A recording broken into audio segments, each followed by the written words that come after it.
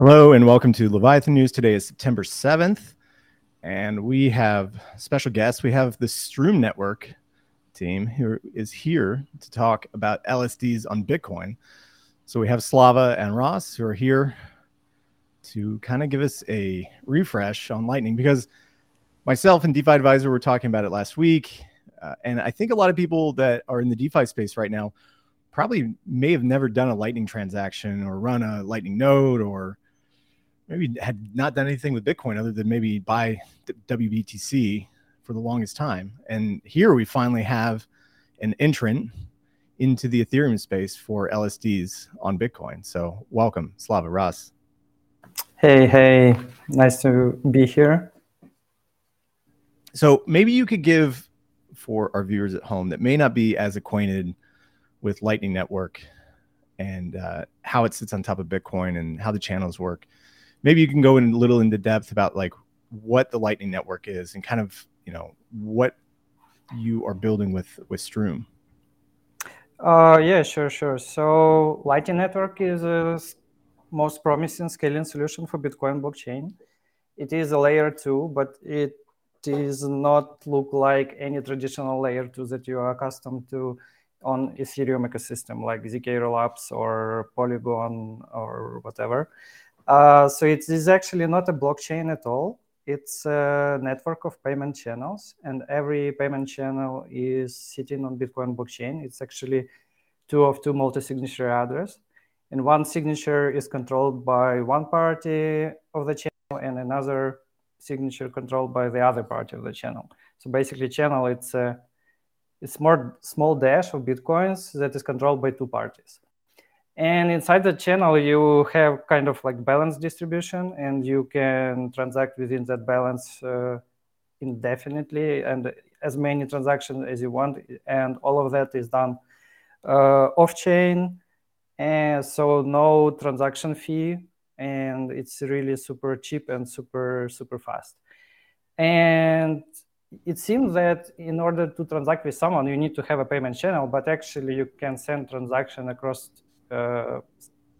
several channels, which makes Lightning really scalable, because you don't need to open like so many channels. You just need to find a path to the destination, and you send the transaction along that path, and all intermediary nodes collect some small portion of fee based on that transaction. And that's actually how you can earn in Lightning Network. If you provide liquidity as a routing node, so you route transactions for others, then you really can earn up to like 2-3% APY. Yeah, the way that I think about Lightning is almost like you guys remember like an abacus, where you can like slide the little pieces back and forth, right? But you can never take them off the rail. And that's essentially how the payment channels work. You open up a payment channel with somebody else, and you can like almost instantaneously and super fast send those Bitcoin back and forth between you and the other person at the end of that channel, but they never get taken off. So if you want to actually have if you want to have like a well-functioning network, you have to connect to as many channels as possible, or at least like the best performing ones. And so that way, like if you get all of your liquidity on one side and you need to rebalance, you can use the other channels to rebalance out of there and make sure that you have liquidity to send back and forth. And it's really cool, actually, if you have a Bitcoin-enabled Lightning wallet. So Cash App has one that's Jack Dorsey's company. You can make Lightning transactions from there, and it's pretty cool, actually, to make a Lightning transaction to see how fast it goes. And then additionally to that, you usually only pay like somewhere between like 1, 2, 3 sats for it, which is incredibly small. It's such a small and fast transaction that it really would work at scale for payments, and that's what it was designed for. Yeah, exactly. Mm-hmm. And the beauty of Lightning, what I like about Lightning Network the most, it's horizontal scalability. So the more nodes we have in the network, the more scalable it is. Mm-hmm. So if we have like million of nodes, that means that the network can process like 100 million transactions per second, which is like insane. Yeah. And it's not for the Lightning Network is not for sending like billions of dollars. It's for sending, I don't know, up to like a half a BTC for, I don't know, a few $1,000s, $10,000. Like all this is a great way to actually have payments that use Bitcoin, and this is what some of the providers like Strike and others have been building out for actual like retail payment usage. What I found most interesting when I started reading about you guys is just the amount of yield that you can earn running a Bitcoin Lightning channel. And this was actually really surprising for me because for the longest time, I thought it was like a 0.5%, maybe 1% yields for running a Lightning network, or even less for running the nodes. But recently, I saw a website called Assume, or it's somebody that tracks like Lightning Network yields, and he was showing that upwards of 5 to 6% APY can be achieved by having a top performing Lightning Network channel, which is really mind blowing because 5% yield is what ETH is making for staking. So in theory, that should really bring a lot of capital into the system to start running more of these Lightning channels, especially if you can get a 5% native yield in Bitcoin. Yeah, true. We know that confirmed case, one of our friends from the team who is close to development of the Lightning Network protocol, he is able to achieve like 5% APY in 2022, last year. Yeah, and it's really fascinating, and I think it comes from the capital utilization. So basically, you can have small amount of capital, but you turn over it like 100 times per year, and collecting 0.1 fee, for example, each time, so it can give you like 10% APR. Yeah, but of course it's like 100 times turnover. It's quite big, so it's probably smaller, or fees are slightly lower. So, but yeah, 5% is really achievable. Sam, you are muted. Sorry, I'm muted. Yeah, so the website was called Amboss, and just to bring up a screenshot that they have on Twitter, I don't actually have their pro. You need to sign up for their pro version, but here's some APR graphs that they have, and you can see that on average, it's roughly, even if it's like 3% on average for APRs, that's pretty incredible. Especially, it should provide a lot more incentive to run these Lightning nodes. And that's why we've seen in the last year or 18 months or so that the Lightning Network has really grown. The TVL jumped up from 1,000 BTC where it was up to 4,741 BTC now. So inflows into Lightning have been quite significant over the last 18 months. So here's the Lightning TVL chart. So this probably will be capitalized even more as more and more people open up channels and they see that they can earn the yields that they have. Sorry, it's a little bit small. Let me see if I can make it a little bit bigger. But yeah, here's the chart on the left-hand side. It peaked, actually, Lightning Network TVL peaked at 5,620 BTC. And it's come down a little bit to 4,744. But with an addition of a LSD like you guys are building, that hopefully could bring a lot more TVL into the system. Yeah, hopefully. The problem with Lightning Network is that it's really hard to manage the Lightning Network node because you need to think about many things like where should I open the channel with, and what the level of fee should I set up, and how actually do rebalancing. So that's all of that is are super technical questions that in order to do that like wisely, you need to have some technical expertise.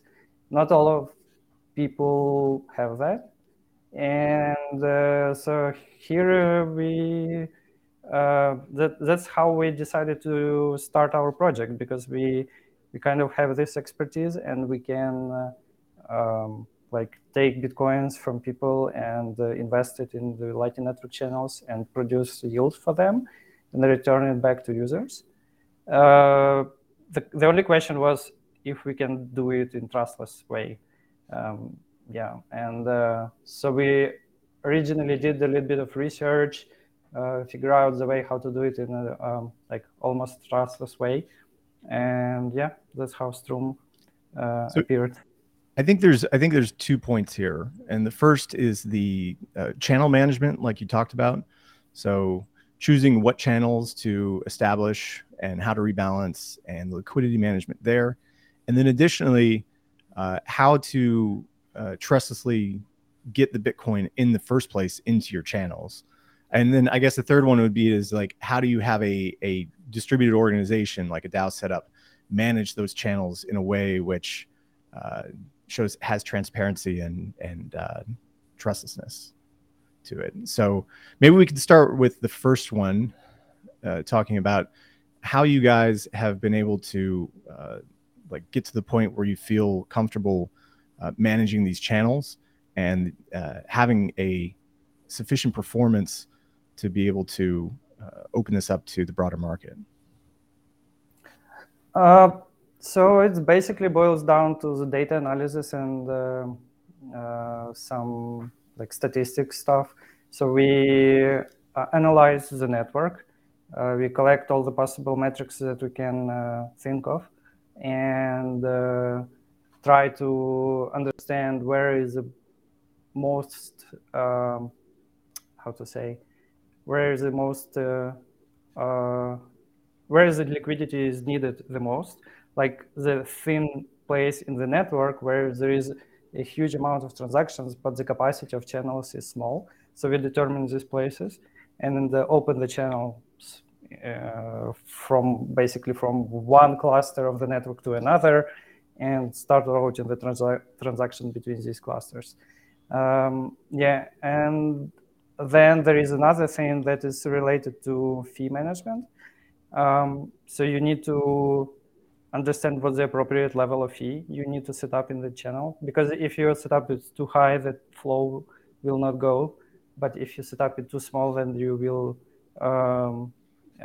receive small amount of fees, but you like utilization of capital is still the cost.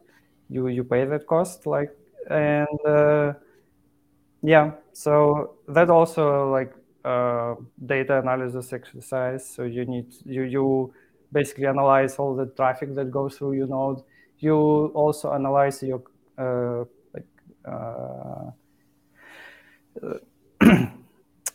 I forgot the word. Yeah, sorry, I'm not a native speaker in English. Oh, it's fine. So, no, don't worry about it. I think yeah.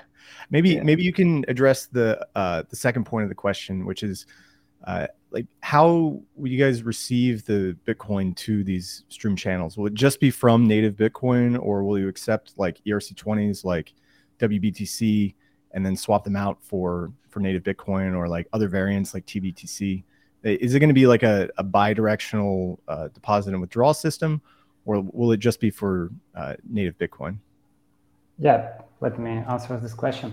Yeah, so like generally, of course, like we need the original Bitcoins to put it to the Lightning Network channels. But I think the first market we are targeting on it's WBTC, because it's the users who already want to move their Bitcoin to DeFi-enabled chains and use it as a liquidity. And but at the moment, the original Bitcoin is just like stored on some cold storages and not generate any yields, and even the users pay fees for the bridging. Yeah, and so we will have the original way to deposit Bitcoin, just from the Bitcoin wallet, but also we plan to have some. It will be fully on the Ethereum side, just some pool for the WBTC holders who can swap their WBTC to LNBTC. And then we redeem the WBTC to the original Bitcoin and use it in the Lightning Network channels. Nice. And then the third question was about like who can run the channels? Is it anybody is able to run these channels, or is it like a whitelisted set of operators? Yeah, so we can say that we run a node, and the node can open like a lot of channels. Yeah, so the node control all open channel, and yeah, and speaking about like at the moment we plan to use only one node, but like in our MVP version. But later we plan like to make some kind of market of liquidity, just like to provide this liquidity to other nodes who want like to route transactions and know how to do it, and just like they can they will be able to take this liquidity from the Stroom and like use it in the Lightning Network, and just like to have some also fee of the rewards.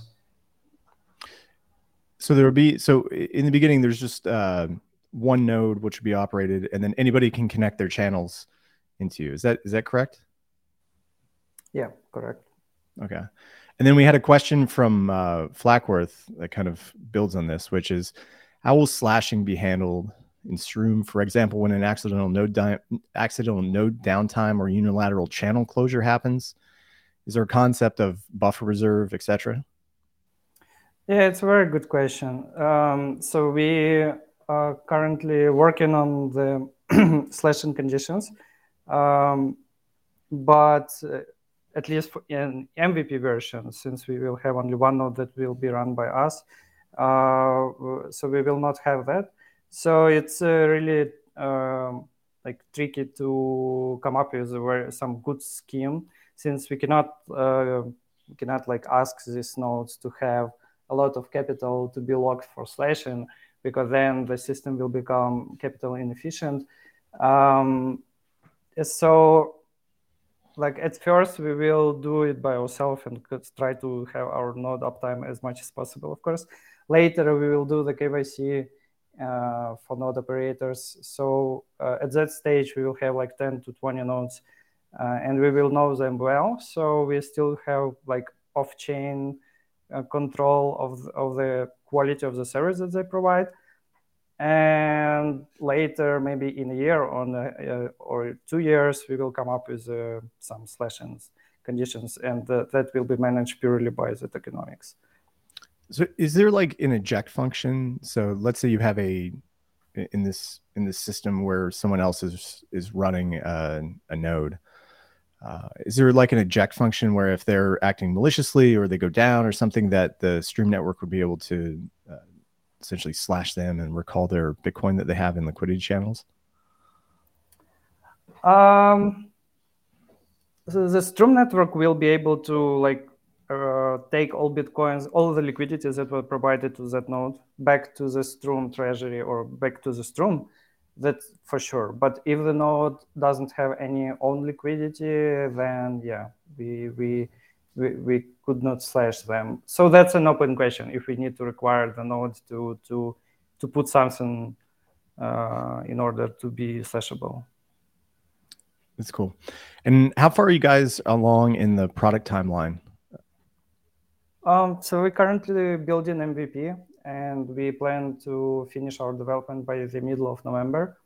And then that's the date when we will be releasing the public testnet and start our audits.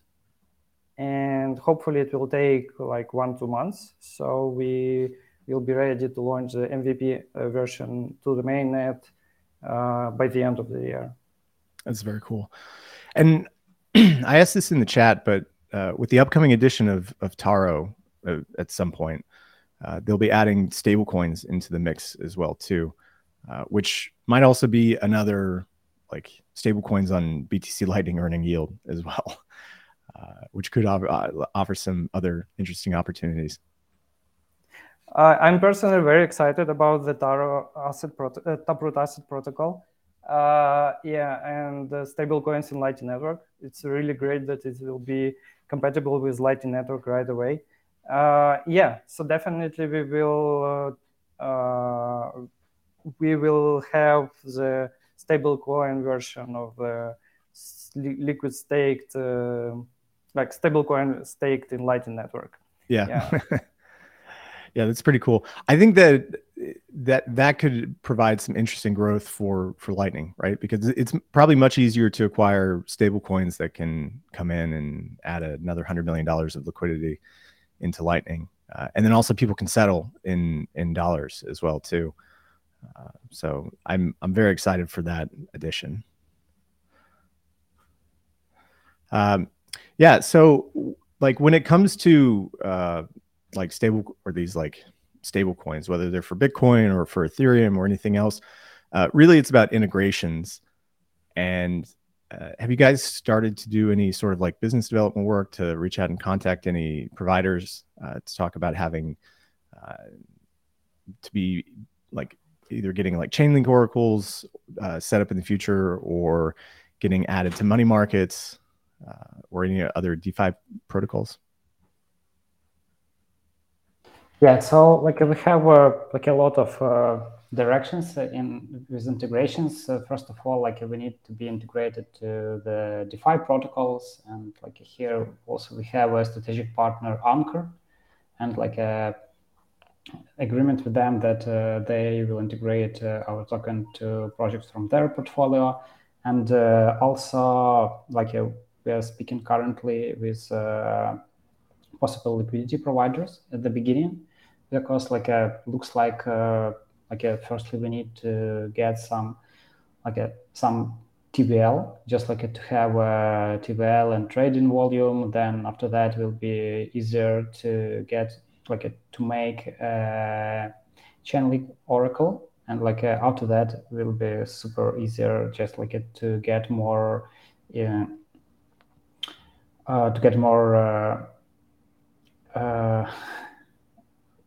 more integrations with DeFi protocols. Yeah. And how did the fundraising process go? I mean, you guys are the first of your kind to issue a Bitcoin LSD on Lightning.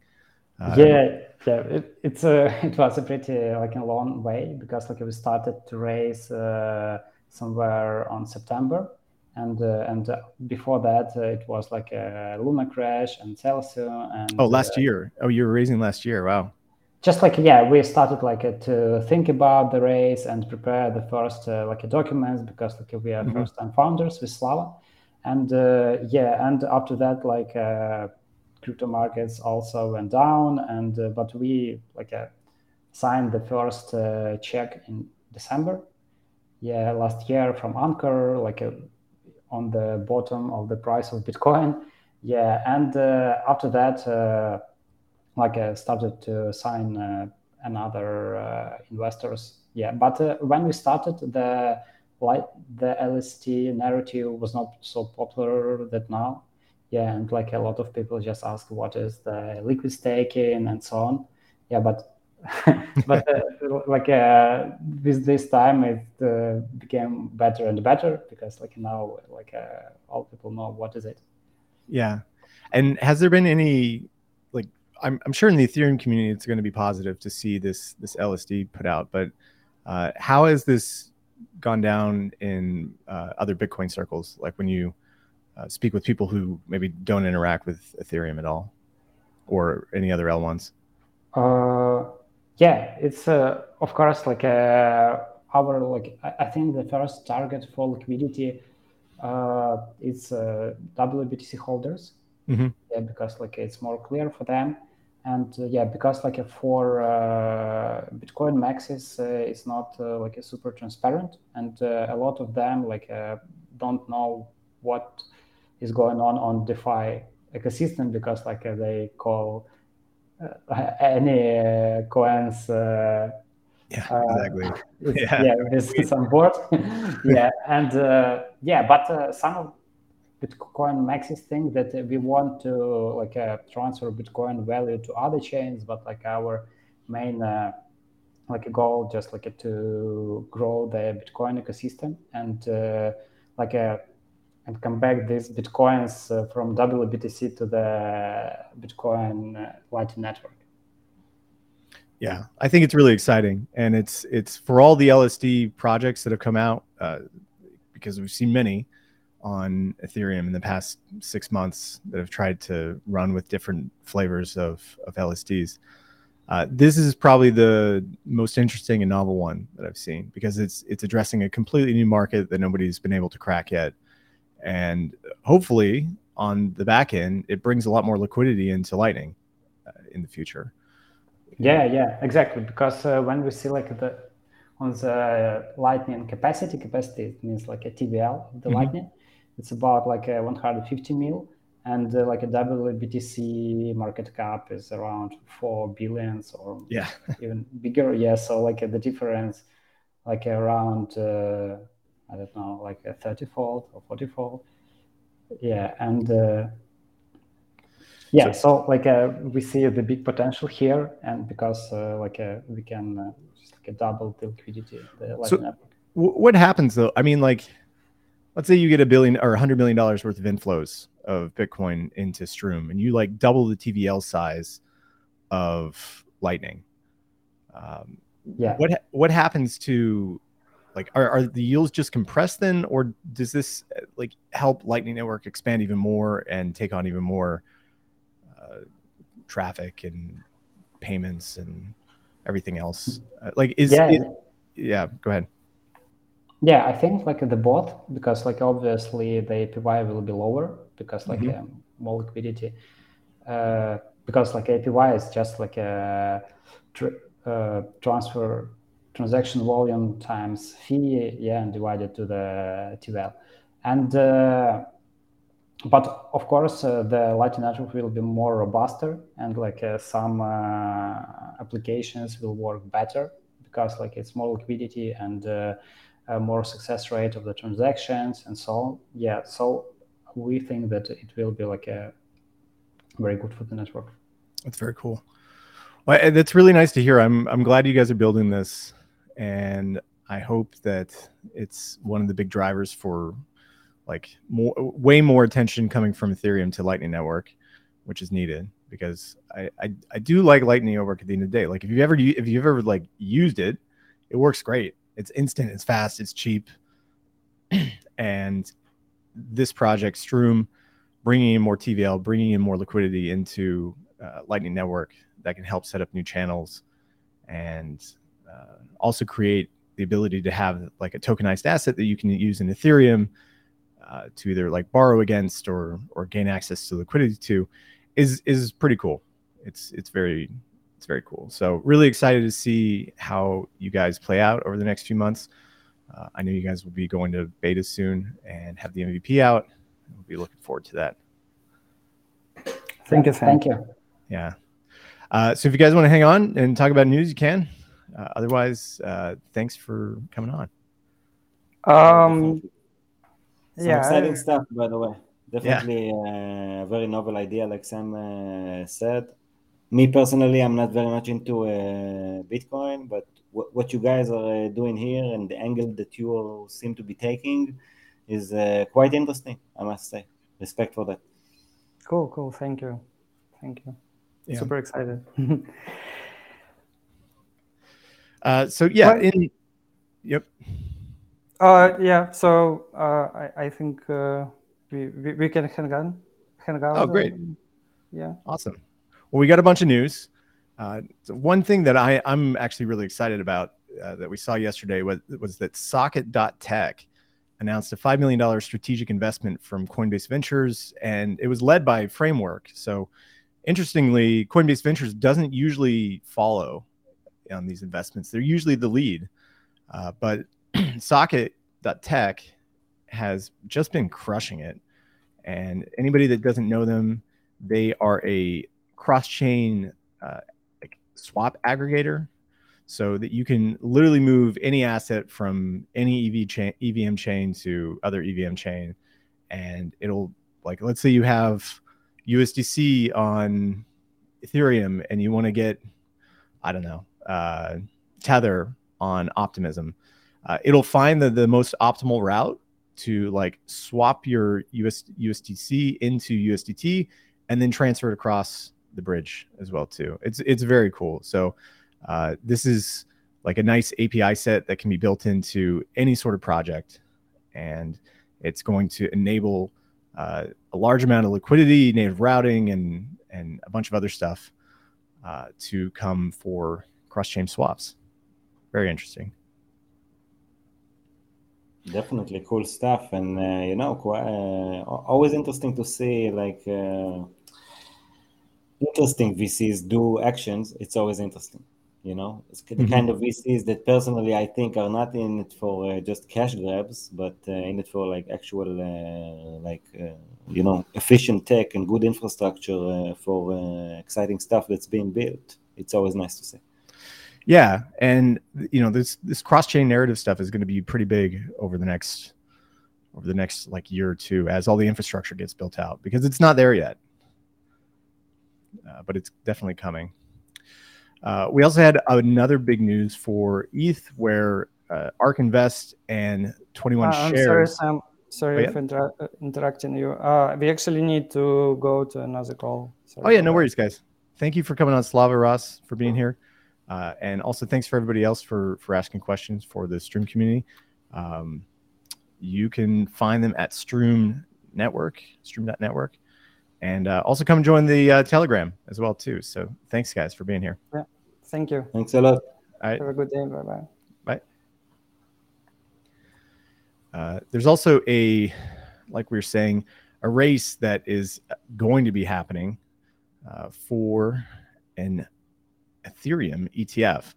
ARK Invest and 21 shares have both filed proposals to get a spot Ethereum ETF, and they may actually get one with the Grayscale decision that ruled in favor of Grayscale and against the SEC just a few weeks ago.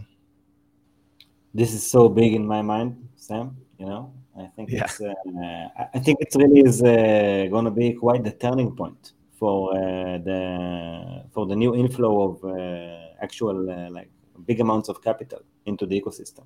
Because right now, everything is numb and everyone has this PvP atmosphere. And if you're not really very much interested into crypto and all the new projects that's coming up, you really think that the industry is quite irrelevant at the moment.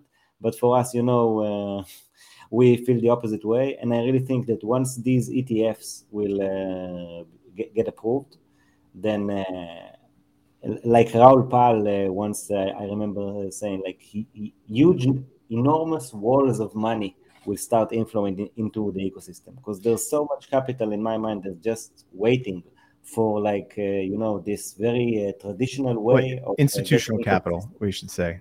Exactly. Yeah, because if you're running a large fund, in like $1 billion fund, and you want to invest some money into Bitcoin, the first thing that you're going to go do is like look for a regulated product.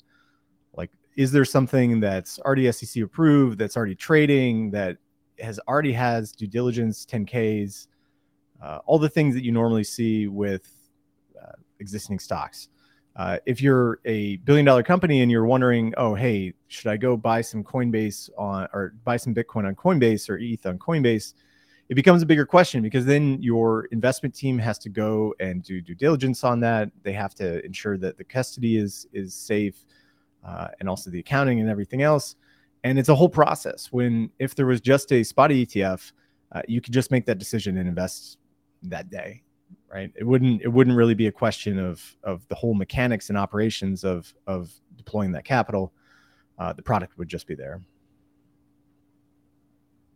Yeah. Exactly. And this that's exactly the point. These people need the smooth route for them to put their money into it, and that's a lot of money. That's not like the amounts we've seen before are very tiny, in my opinion, compared to what we're actually going to see once institutional capital starts giving its kosher signature for the industry. And these kinds of ETFs, in my opinion, will play a very important role. That's why I'm very interested in knowing, like, how long do you think this process is going to take? Like, from these rumors now till we actually have these ETFs? Well, I don't know about the Bitcoin one, but I would assume for this Ethereum ETF, probably sometime next year. That's big, man. And also the Bitcoin halving should be next year as well, I think, or Yeah. Well, it's already priced in, guys, so I wouldn't even worry about it. yeah, everything is priced in for sure. As always, everything is priced. So there was also some other, other TradFi news. So ex-Celsius CEO's Alex Mashinsky's assets were ordered frozen by a court as the DOJ case continues. His house and all of his funds were frozen as the feds try to figure out where all the money went. Wow, and actually, Alex Mashinsky is from Israel, and I met a friend yesterday who also is a bit connected to the blockchain industry, like kind of an entrepreneur within the industry. And we also talked about this exactly this Mashinsky and Celsius stuff. Man, what can I tell you? Did we talk about Moshe? Did we talk about Moshe as well too? No, I don't think we. You mean Moshe Hogeg? Yeah, who no, I don't think way more of a serial scammer than, I mean, like on the same level as Mashinsky, right? No, you know what? I don't know. I don't know if I understand his case well enough, because I know a bit more about the Mashinsky case, and that was huge. But it seems that the Moshe Hogeg case is quite huge. I should dig up some stuff about it and get back to you on it. Yeah, I would hope, because he launched. It always seemed something small to me. It always seemed like something small and irrelevant and like whatever. But I do remember that a few months ago, like people actually the foreign, like the crypto media that I usually follow as DeFi advisor already all of a sudden started talking about it, because usually it would only be discussed in like the Israeli circles, and I'm not that interested in it. So I thought it was quite small. But this guy was an important figure in Israel in a way, because he owned one of the biggest football clubs. Yeah, because he raised $157 million in an ICO for a phone that never appeared back in 2017, and pocketed a lot of that cash. So in total, he raised $290 million, and none of his projects ever went anywhere, and they kind of all faded off and went to zero. That is insane. He ended up. I'm pretty sure that I heard some other stories, but I don't want to say something like incorrect on stream. But yeah, like not looking good for these two guys. But I think it's also important to say that quite a lot of good innovation is also coming from Israeli developers as well. Yeah. For example, Starkware, if you're aware of it. And, I don't know. There's all kinds of stuff that are less familiar and less doxed, but a lot of good Israeli actors within the space as well, of course. But these two, not that great. Not at all. Okay, so Justin Bieber has announced that he's launching a NFT collection where, let's check this out. So his song Company is being tokenized. There's 2,000 editions, $28 each, and each NFT earns 0.0005% royalties when Company is streamed. So let's talk about streaming income, because it's not that much. You could get millions and millions, hundreds of millions of streams and probably get paid a couple of dollars. So I don't think the yields are going to be like super high. But we'll see. Is this like officially a security for the rights of the song? No, I don't think so. He's selling you can like, so what is it called? The rights to the song are not securities, I don't think. But isn't it something that you buy now in order to get paid and all that Howey test stuff? I don't think it's a security. I think it's like one of the exceptions that right? So I just looked up how much money Spotify pays out. So it's about 0.005 cents per stream. And that means that if this song gets 1 billion streams, Justin will get around $5 million. And when we multiply that by the royalty figure, You get, oh wait, I think I need another 2. Like 20. So if there's 1 billion streams, the NFTs are in $25. That doesn't make sense. It doesn't make sense at all. Yeah, we should get to the math of this to be sure. But I think it's mostly a promotion. It's mostly about like awareness and attracting a new audience for maybe future products that Justin is might be planning for stuff. Mm-hmm. I really think it's just it's more of an instrument than something that he really like for sure. But I think that we're gonna see a lot of this stuff, like people trying to re-experiment different stuff with NFTs from different industries, because the NFT dreams, like it was sold to so many people. I've seen a lot of these circles, like between artists and stuff like that. The hype around the NFTs and how it's going to change, like a lot of their in real life stuff was quite big in some of the circles that I've witnessed. And all of a sudden it went from like 100 to 0 very quickly within a few months. But I think that with time now we're gonna see all kinds of re-experimenting of different people with different kind of stuff. Yeah, and we'll see. Well, Google is probably going to be one of the people that is allowing for more NFT usage. They are going to be allowing advertising of NFT games if there's no gambling or speculation or no gambling in it, which is pretty big. I mean, one of the things that Google has always been against is crypto. So the addition of NFT games using Google ad services, it's pretty big. That means that a lot more revenue and that games can actually grow because you need Google advertising to be able to like get in front of people. The amount of reach that a lot of these games can now get, because a lot of them are like, games that are heavily promoted with huge promotion budgets. So I didn't even know that this kind of stuff was banned by Google, that you couldn't do it before. But if it's now going to be opened, I'm pretty sure they're going to get some market share out of it.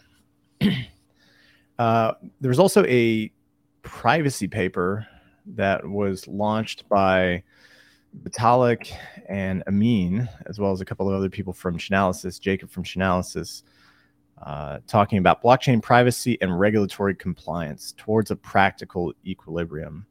And this is in context of privacy pools, which was debuted by Amin back at ETH Denver. And privacy pools is essentially Tornado Cash, but you can say that you are not someone else. So you can essentially say that this person is not a part of my like privacy set. So the main issue with Tornado Cash is that there's good actors, a lot of good actors who just wanted to shield their ETH transactions. And then there's also bad actors as well too. And all it takes is a couple of bad actors to taint the entire pool. And that shared security that everybody has inside those Tornado Cash pools is compromised and no longer able to use, and under OFAC sanctions. But with privacy pools, which is a Tornado Cash fork that Amin put out, now law-abiding good users can say that they are not the bad guys, and they can actually prove it using ZK proofs. And it means that if some North Korean comes along and deposits money into this privacy pool, everyone that is a good actor can come in and say that, oh, hey, I'm not this person. And then their security set, that North Korean person, essentially goes to zero, and it becomes much easier to track them. You can essentially see where the flow of funds go. This is amazing, man. Yeah. We should try to get them in on, maybe to discuss this. Yeah. So the ability to exclude is like seminal in the sense that you get to launch Tornado Cash or this privacy pools again and take money in and add new compliance tools in that would allow for money to flow in and out and to have private transactions, but also be compliant with OFAC sanctions. Is this already operating? Yeah, no, privacy pools was launched at ETH Denver. Nice. Yeah. Well, where is it on? Like, is it on one of the ZK layers in order for this to No, happen? it's an Ethereum-based contract. Sounds quite like remarkable. How big is the usage there? Can we get this? I think it's still small because people are still afraid of the Tornado Cash issues, but it does have the possibility of bringing a lot of TVL back. Yeah, for sure. Honestly, quite curious about how big the TVL there is, and know how fast it's growing. Because this kind of thing can have a big inflow also. Like once people see that this is a way that's better than Tornado Cash, this is going to get some usage. Yeah. If so, if this is actually the case. So I see that there's 48. Where's deposits? Well, I'm on the privacy pool page, but I do not see how. I think there's like 48 total deposits so far. So not a ton yet, but if it does get picked up, then it could grow a lot. But it's only allowing 0.001 ETH transactions at the moment. I think they're still in testing phase, and they haven't really gone to like full production, like allowing 100 ETH in at a time. Yeah. And that's what I was actually asking. So, well, cool. Wonder, like, privacy is also a huge narrative, man. Really, yeah. Like, so many people will actually want their capital, under the table, especially as the years go by, and we are going probably into at some point a cashless reality. Maybe not in our lifetime, but it seems reasonable that more and more stuff is going to be digital. So we had a response from Gala Games about the situation, an official statement from them about the ongoing lawsuit between them and their, I guess, former CEO or founder, where the Gala Games community was informed of recent legal actions involving the company's founders. On August 31st, 2023, a derivative shareholder lawsuit was filed by Gala Games CEO Eric Scheimerer against former co-founder Wright Thurston and True North United Investments, LLC. They claim that Wright Thurston subsequently filed a lawsuit against Eric Scheimerer, and Gala emphasizes that these issues primarily concern the founders and don't substantially involve the company itself. And Gala Games is still building, and yada yada yada. But it comes down to the claims of that Wright took over $190 million worth of tokens, and I don't know if he sold them or just misappropriated them. It's all a big mess, really a big mess. Unfortunate for Gala Games. So usual in a way, we see this kind of stuff so much. People being allocated a fortune, different sizes, and whether they do malicious stuff with it or just not very wise stuff with it. Like so much money actually got evaporated like that this past 2 years or so. Mm-hmm. So Schreiermeyer reportedly siphoned $600 million from Gala Games for personal use. He was accused of borrowing heavily from Gala Games for personal gain. Apparently, there was competitive conflicts, established rivalries in Switzerland and Dubai, lots of board issues, financial irresponsibilities. Kind of strange, right? Maybe we should stop giving brand new companies billions and billions of dollars in market cap when they haven't really done anything. Yeah, but, that's not a crypto related issue, Yeah. So many companies get such huge fortunes without doing much before they get it, because that's the VC game, which seems to be a part of every industry and market. The more myself I'm seeing, like what I'm seeing, being a few years into crypto, because VCs are actually everywhere, and they kind of want to create these bubbles. Like that's one of their strategies,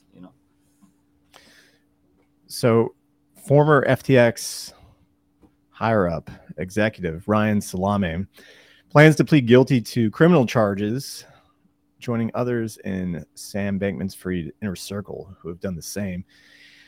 Probably went to the feds and is flipped. He's going to be providing information. So him, also Alameda Research CEO Caroline Ellison, Gary Wang, and Nishad Singh have all pleaded guilty over the last several months, and probably most likely will be testifying at SBF's trial that is upcoming. And SBF's trial is slated to start in early October. Man, what a story going to be. When do you think the movie about FTX will come? The first movie about FTX. When do you think it's going to? I don't know. I don't think it's going to take that long. I don't know. You know who I feel bad for, though, is this dude who lost $24 million in a phishing attack yesterday.